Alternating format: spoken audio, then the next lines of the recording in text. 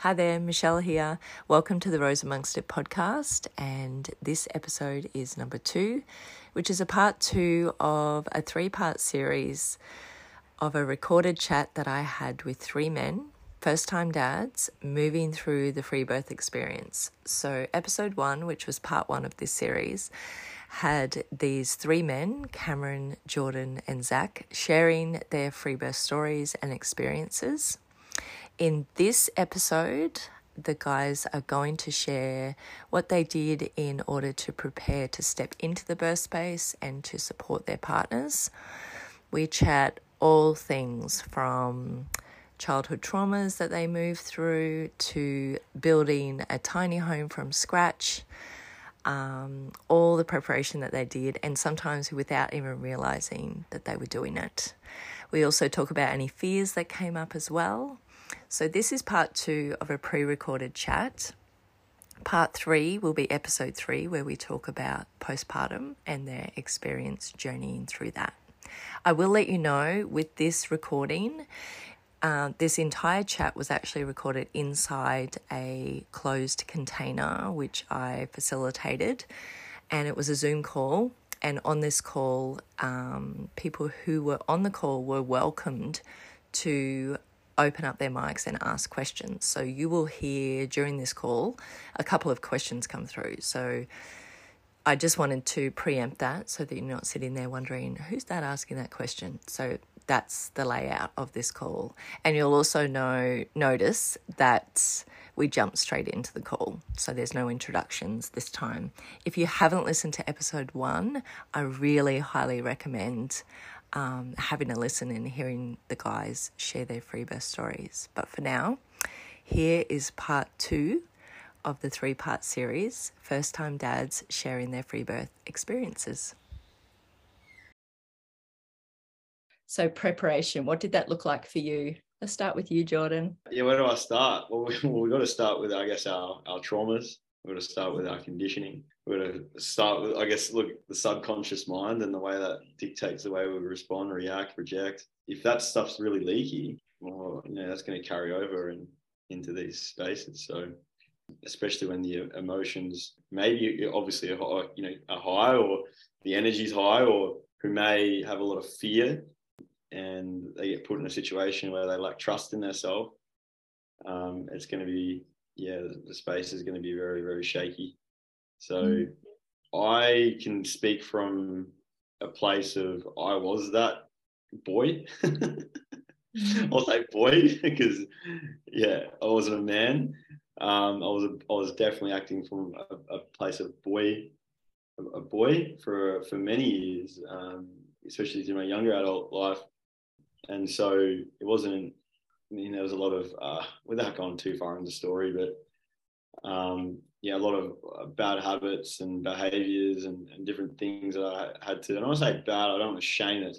There's reasons for those habits. I mean, there was a lot of trauma and different coping mechanisms and different things like that. So there's compassion due to that, but more or less I had to unravel a lot of that. And so, the most of the work went into like psychotherapy and getting to know my the way I ticked a little bit, from the subconscious aspects of myself and my programming through my childhood, and the different wounding that I'd had through childhood and through my teenage years, played a role in the way I behaved and reacted, responded to situations, and projected and perceived and all those things. So I spent a lot of work at psychotherapy for a bit, and then I went into men's work. It's probably where I did the best work, especially for this space, where I learned to find my balls. What did that involve? Do you want to go into what that? So a lot of it started with in a lot of inner child work, and knowing where the way I was showing up with a lot of the leaky energy was trying to have my needs met, of which I didn't have met through my childhood. What that kind of would look like was, it's all about me. It's all about me, or probably like lacking responsibility, lacking like boundaries and integrity. Not being a man of my word, like definitely kind of like the poor boundaries would like leak into obviously work, overworking, being a people pleaser, and all those sort of things. And so for a woman to have a boy or a man showing up in that way feels very unsafe. And so if I was to bring that energy and that way of being into birth, it would have been a fucking shit show. So for me, it was about unraveling all that and finding a sense of safety in those deeper wounds, processing that, making more sense of it, but then finding my inner fire, reconnecting to my balls, and which gets compromised through any type of fear or scarcity that happens through certain traumas. Doing a lot of the work there. Yeah, that involved a lot of embodiment work, which required me to, which is probably one of the most impactful books that I've read, is Way of the Superior Man. That's probably like my favorite, like the Way of the Superior Man. Yeah, Way of the Superior Man. So that one there is like the men's work Bible. It's incredible. It's just everything in it is just bang on, and yeah, I dedicated myself to embodying every bit of that book, and at the same time working through nice guy syndrome traits as well, which is an extension of the abandonment wound, the way we respond from the abandonment wound, especially for boys. Yeah, I was on the journey for a while. Yeah, and then the men's work actually happened in like, this is why when I was doing men's work for a while, and then divine timing, everyone got pregnant. The way I see it, we were ready. I was ready to be. I was ready to transition into go through my rite of passage into father, into masculinity, and so I, for me it was just doing that work, and then all of a sudden it just happens when it was meant to. So yeah, it was beautiful. It was very divinely perfect the way it all flowed. But yeah, I think the pre-work on myself, and even Evelyn herself too, has done a lot of work. Set us up to be in a position to, yeah, I guess break that kind of generational trauma and the old timelines that we kind of being a bit kind of stuck on in some ways, and kind of jumping off that and creating something new. Yeah, that's probably, yeah. I don't want to go too far into details into my story, my trauma, and all that sort of stuff. I mean, otherwise be here all night. But yeah, I think yeah, the main thing is I did the work on that, and yeah, really, I think the keys for men is to become more superior men, and to do that, it requires to have fucking strong boundaries, to feel safe in yourself as well, first and foremost, to then have strong boundaries, to be in integrity, to have purpose and direction, and to lead, to have massive lead. And I think, obviously in the birth space it's a little bit different. You got to take a step back a little bit, and allow the flow to happen. But to do that, you need to feel safe, and you need to feel like just centered, and be able to just be receptive to their needs without making it about yourself. Got all these kind of wounds that where you're operating from, well, it becomes about you. So yeah, and like you said, I mentioned about the boy in the birth space can't do that.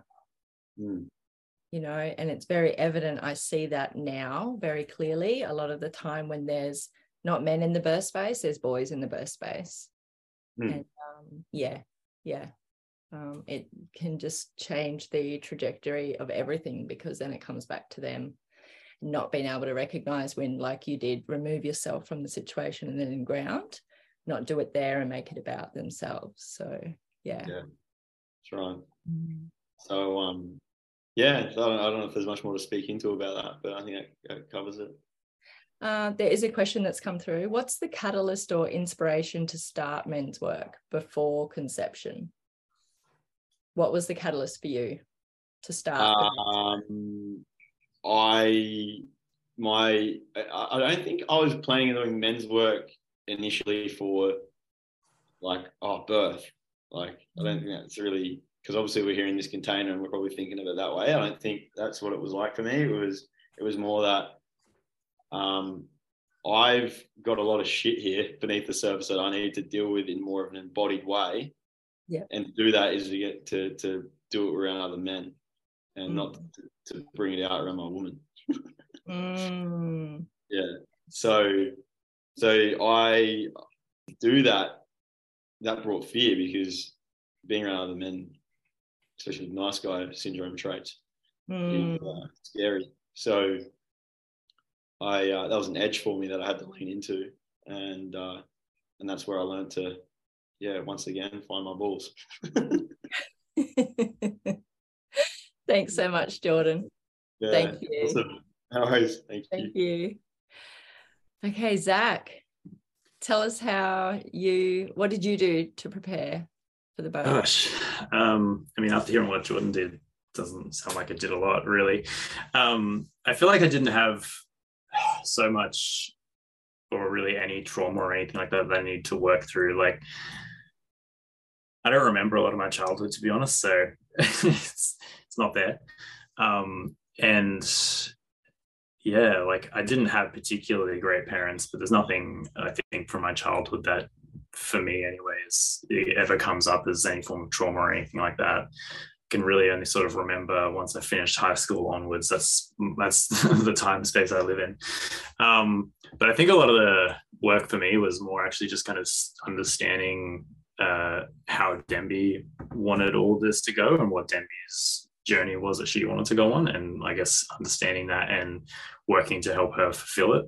So part of that was building like her ideal birth space. So I think we would have been pregnant already before I started building the tiny house. I started that in August, and Sarah was born in January.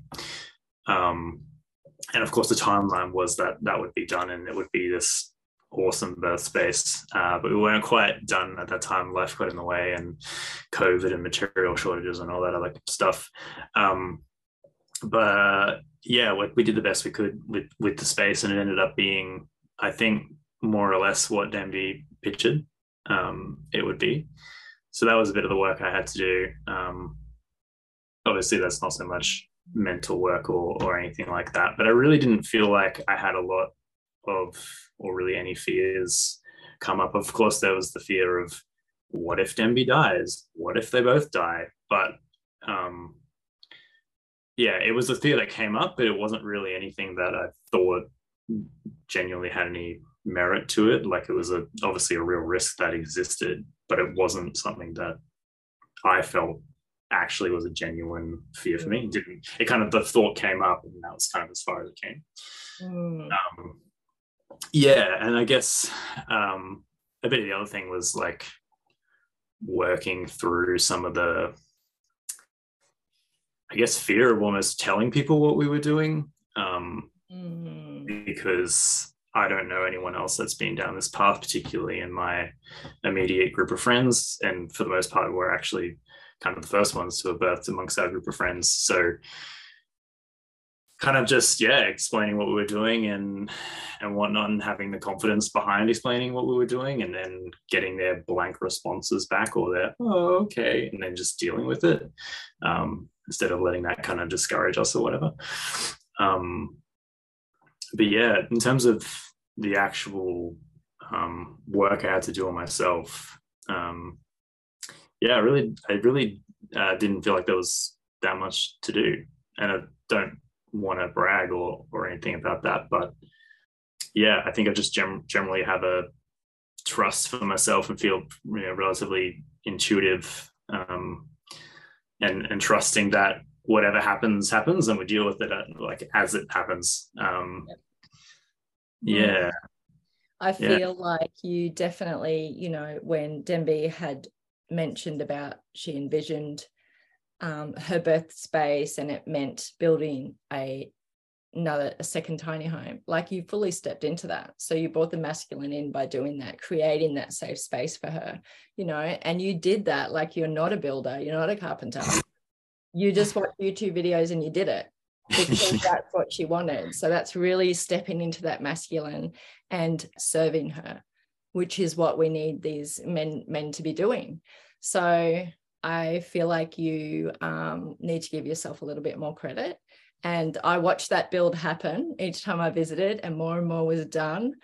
And there was a little bit of like, I don't know if it's going to be ready. And I was like, it's going to be ready. And it wasn't finished 100%, but it was perfect for what was needed.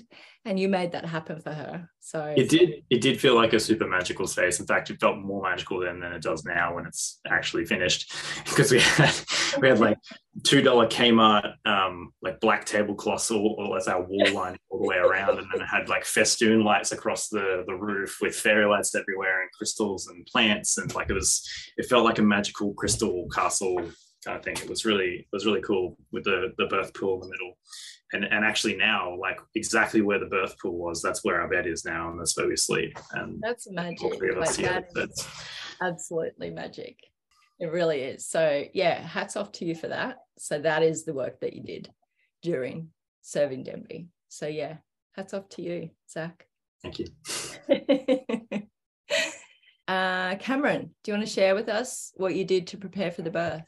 Yeah, definitely. So I guess, I can't even remember how sort of far into it started, but I guess like you sort of, when the journey sort of started and the decision was to do the home birth, you sort of, I guess, subconsciously, and I'm sure most people would, and the women as well, you sort of go through a checklist to be like, you know, can I handle this? Can I handle, like, me personally, like blood, crying, all that stuff, it's no real impact on me, whereas I know some people really struggle to see blood and things like that.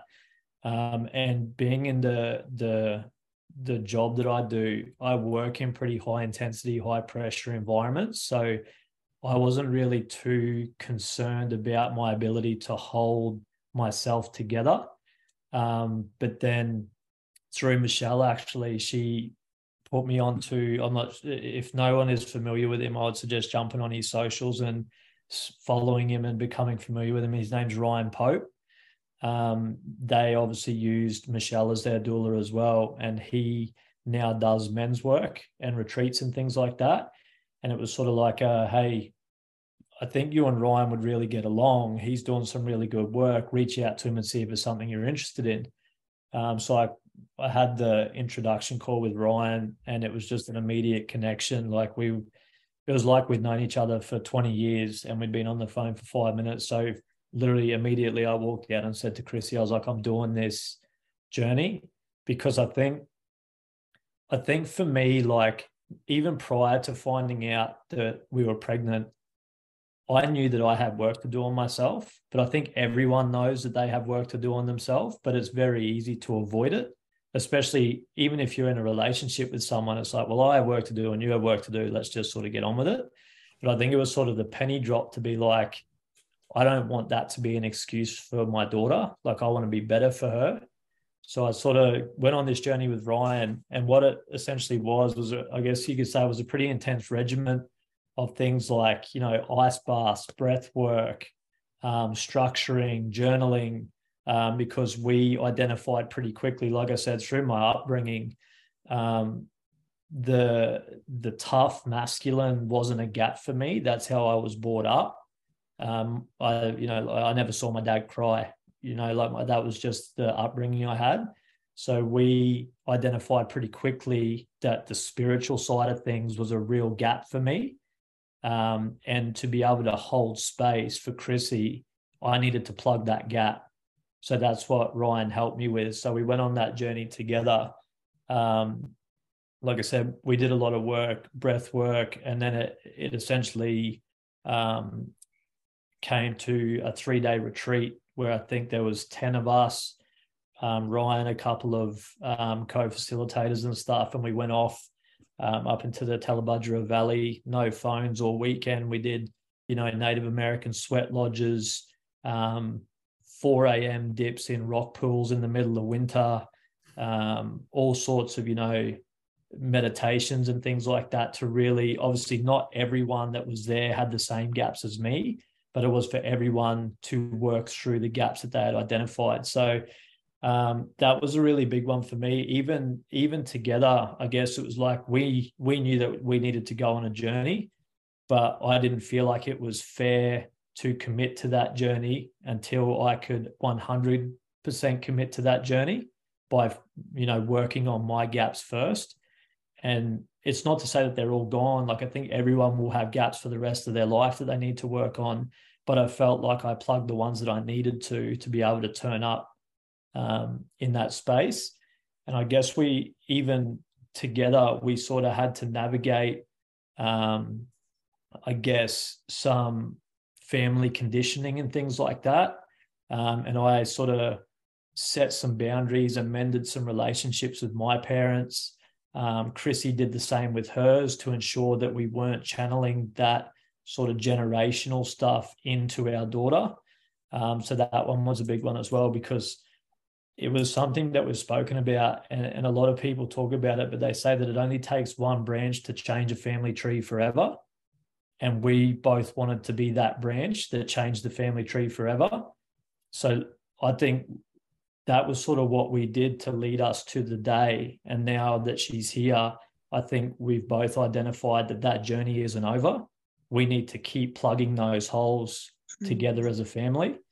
But yeah, a big part of it for me was the becoming the mountain retreat and workshop with Brian. And I still, a lot of the stuff that I took away from that, and I took away from my one-on-one calls with him and things like that, on top of, read this book, read that book, listen to this podcast, all that sort of stuff. I still use a fair bit of that in my day-to-day now. Women on here whose partners aren't on here that are leading down that path, and you're looking for a bit of direction for them, I would highly recommend Popes as a good starting point if they're lacking a bit of direction. Hey Cameron, Joe here. You talked about family conditioning twice. Can you explain what that looked like for you guys? Yeah, so I think probably, obviously, it's probably a lot different from the female's parents compared to the males, because I'm not the one giving birth, if that makes sense. But I know Chrissy's family probably similar to, I'm sure, a lot of people in this room. Free birthing just wasn't a topic that they thought was an option. So there was a lot of like, no, you can't do that. You need a doctor. Like, you have to go to a hospital. What about a midwife? What if this goes wrong? What if that goes wrong? So there was a lot of that where it got to a point where we had to just shut the boundary down. And a lot of that was just us internally, not to go to them and say, hey, shut your mouth, don't talk to us about it anymore. It was about letting people around us say whatever they wanted to say, but not letting any of it soak in, because we knew that we had our journey set. Probably from my side was interesting. I haven't had a frayed relationship with my parents by any means, but I just haven't really been that close to my mum. But this was my mum's first grandchild, so I immediately felt that she wanted to, be more involved and stuff like that. So through the process of our pregnancy and the birth, me and my mum have formed a closer bond than my whole life with my mum, sort of thing. On the flip side, I'm actually a lot closer with my dad, but he sort of subconsciously removed himself from the situation to sort of be like, well, this is my son's life now. I need to let him do his thing. Where I sort of jumped on the phone to him and said, hey, you're not turning up for me like I need you to turn up for me. Like, this is your granddaughter.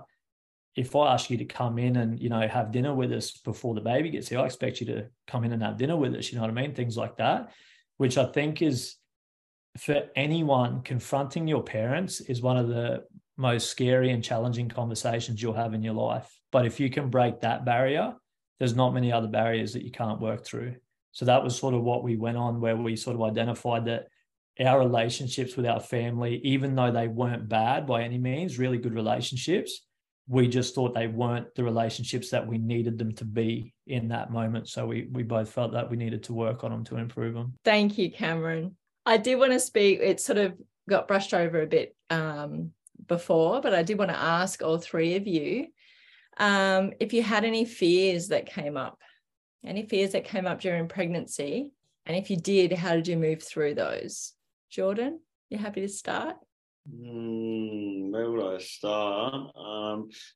To be honest, I actually felt super grounded through like the whole lead up because of all the pre-work, and it was really just about supporting Evelyn from there. And she didn't really have much fear either, but there was probably some things. I think some of the biggest one for us, and coming back to Cam share, was actually navigating parents.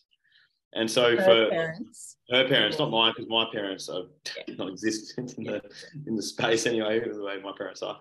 But more or less with Evelyn's parents, they're like, especially her father, who's got a massive anxious attachment. He kind of subconsciously removed himself from it a bit too, because he was just quite scared. But her mum, I think, was probably communicating quite passively with certain things. So Evelyn definitely had a lot of boundaries with that. So fear, I don't know if it was fear though. I don't know how to explain that. I guess it was maybe like a barrier that we just had to move through. Did you have men around you that you could chat with, or that you were, felt comfortable to chat with, or was there a lot of projecting going on from the men around you? No, I had one of my good friends, Marcus White, who'd done Freebirth just like about a year before Mila came into the world. So I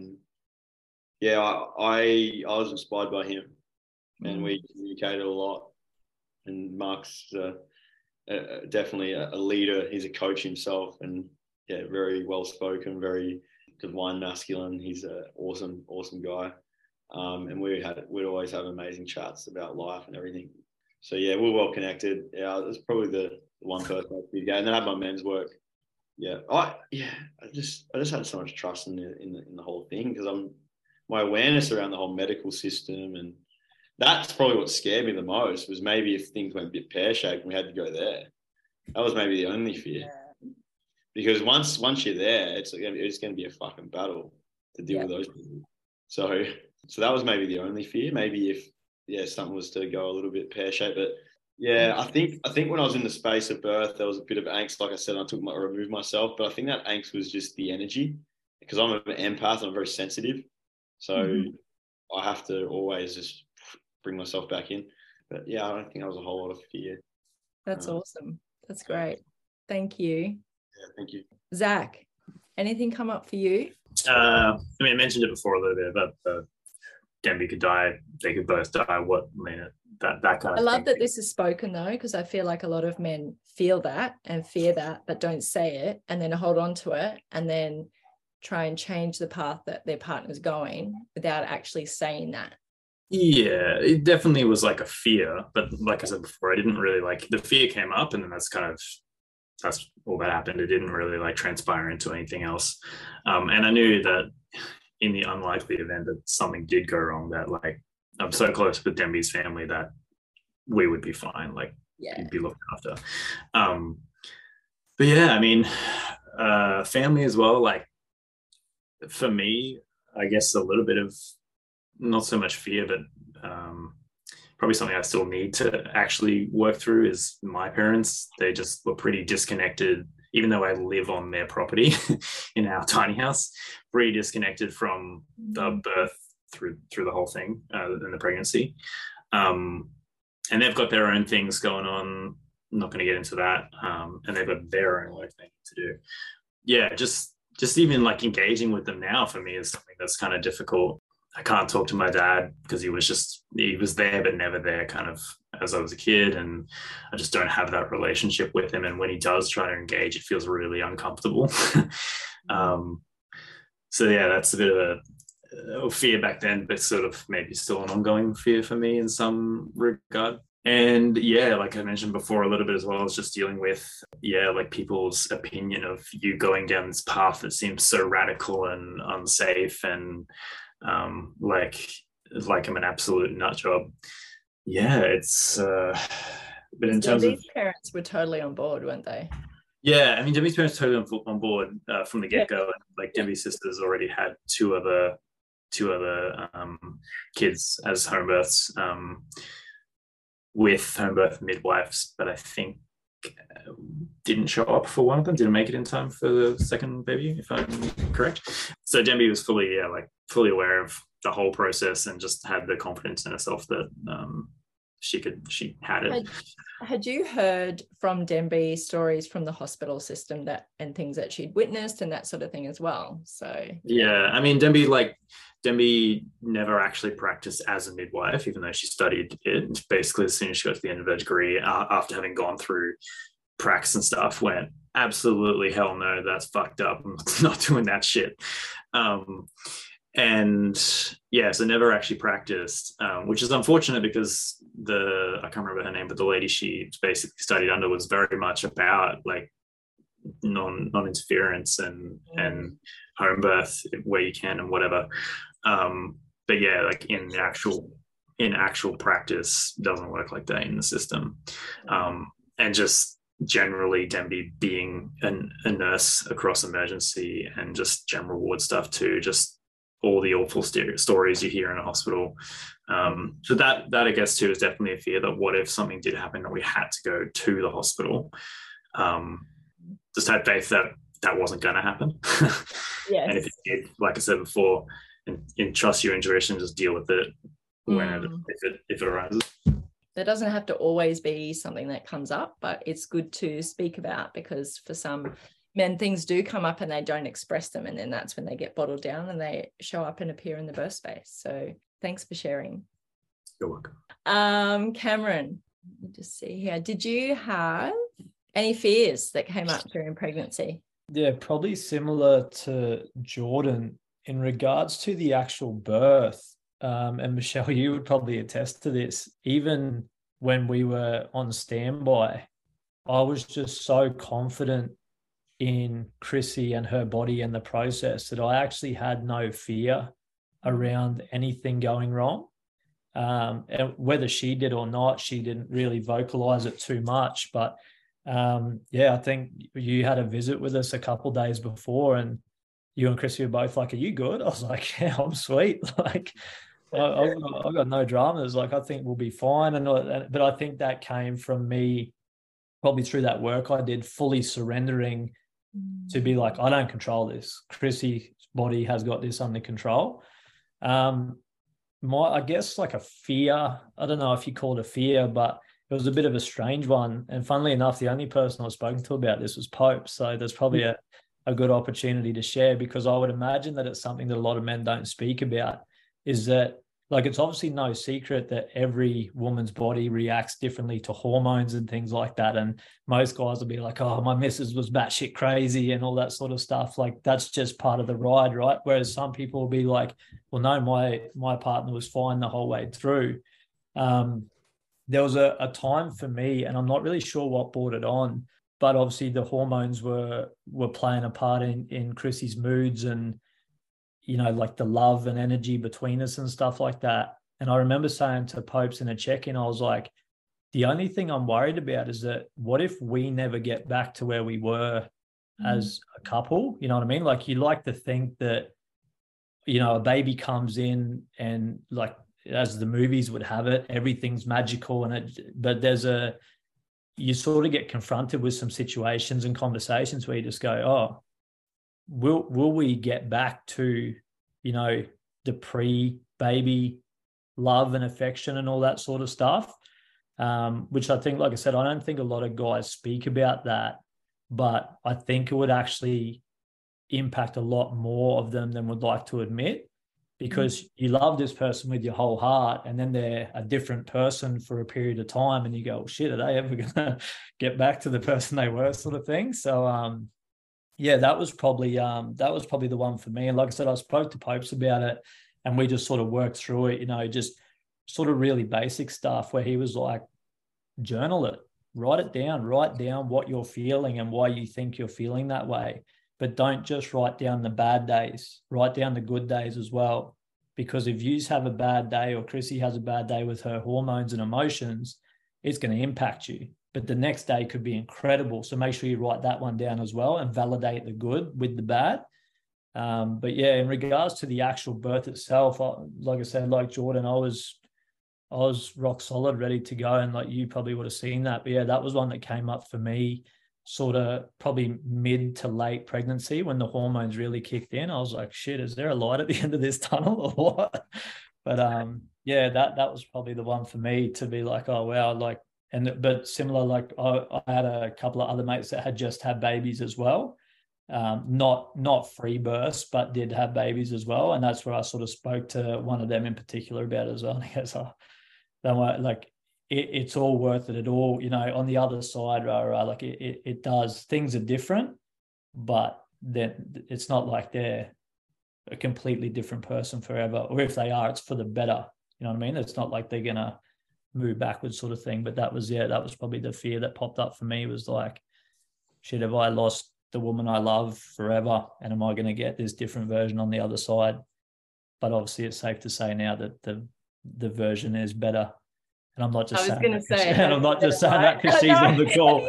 There's definitely not a gun to my head to the left of me right now. So I was definitely going to ask, has there been a light at the end of the tunnel? So you just answered that. So yeah, it's just a whole different type of love when you've got a baby there now, you know, like it is different, but different in a way that you never would have comprehended beforehand. So glad that you spoke to that. Yeah. I have a question for the men. You all have this trust in serving women physiological birth, trusting that things will flow. What advice would you give to men who have this desire to control in the birth space? From one man to another man, how would you address that need to control what they can't control? It's probably one of the hardest conversations and one of the conversations in life that men hate to hear the most, but it's about getting their ego in check. It's simply their ego. And trust me, I'm a catalyst for it. I've got a massive ego. I need an ego in my work environment. But that was something that I had to break to be able to separate that, to go over here, it's fine. But in this place, your ego will not serve you, which is really, really tough for men to swallow, because they just want to be that guy all the time. What I say goes. I don't think that's right. So yeah, I'm no different to any other man. I'm flawed and I have an ego that needs work, but that was the big one for me. And that's the conversation, is to be like, I guess, like, why is it that you feel that you need to be in control here? That's your ego talking. I think the thing that was relatable was when Karen spoke into, like, with the relationship thing, about how, like, will it be the same as it was before, the intimacy and the love making and the charge in the relationship. And I can really relate to that, because that was actually part of after Mila came into the world, I was actually dealing with that myself. I wasn't premeditating it to happen though. I was like in it, and I'm like, oh my God, things feel a little bit different. But what I was dealing with was that same inner child shit, like needing that fire in my relationship through Evelyn rather than just finding that within myself. So, and actually connecting to, like you said, the beauty of the way the actual relationship and the family dynamic and the love that was now present, and learning to tune into that rather than be like, oh, like I need this like intimate connection like all the time, like I'm like being like needy. So it's like, yeah. So for me, it was part of the trend, the rite of passage, I think, and just serving my woman. It was serving my woman, but because I actually think that space actually is the beginning of actually serving your woman even more, like actually continuing that in that same way from birth from then on, because you got little Mila hanging on to Evelyn all day, and she's like hasn't eaten all day, and these sort of things. So more you can kind of hold that space and support. In the more your woman's here and strong in herself and healthy and that sort of thing. The absolutely serving the woman. So I think that was a big. I can really relate to that, Cam. Like, yeah, that was freaking massive for me to move through. But I had to go find my fire through surfing, and through other things, and that was how I got through those things. But you know, I think the intimacy is shifted in different ways now. It's and it definitely shifts. Yeah. Yeah, it shifts. That's right. Did you want to share anything to that, Zach? Yeah, I guess just having like full confidence in the fact that the bus can drive itself. The bus knows how to drive itself, which is a quote from a TV show that I like. But yeah, I think it stands true that that like knowing that there is nothing that I can do in that space that is really actually going to change the outcome. And I'm generally one that likes to do what I can do to try and control the outcome of how something will end up. Yeah, I guess just being fully aware that there's literally nothing that I can do other than, I guess, my energy being in that space that can change the outcome of what happens. But in terms of actually being able to control it, yeah, I can't do much. That's probably all I really have to add. And there it is, part 2 of our 3-part series, chatting with Cameron, Jordan and Zach, first-time dads journeying through the Freebirth experience.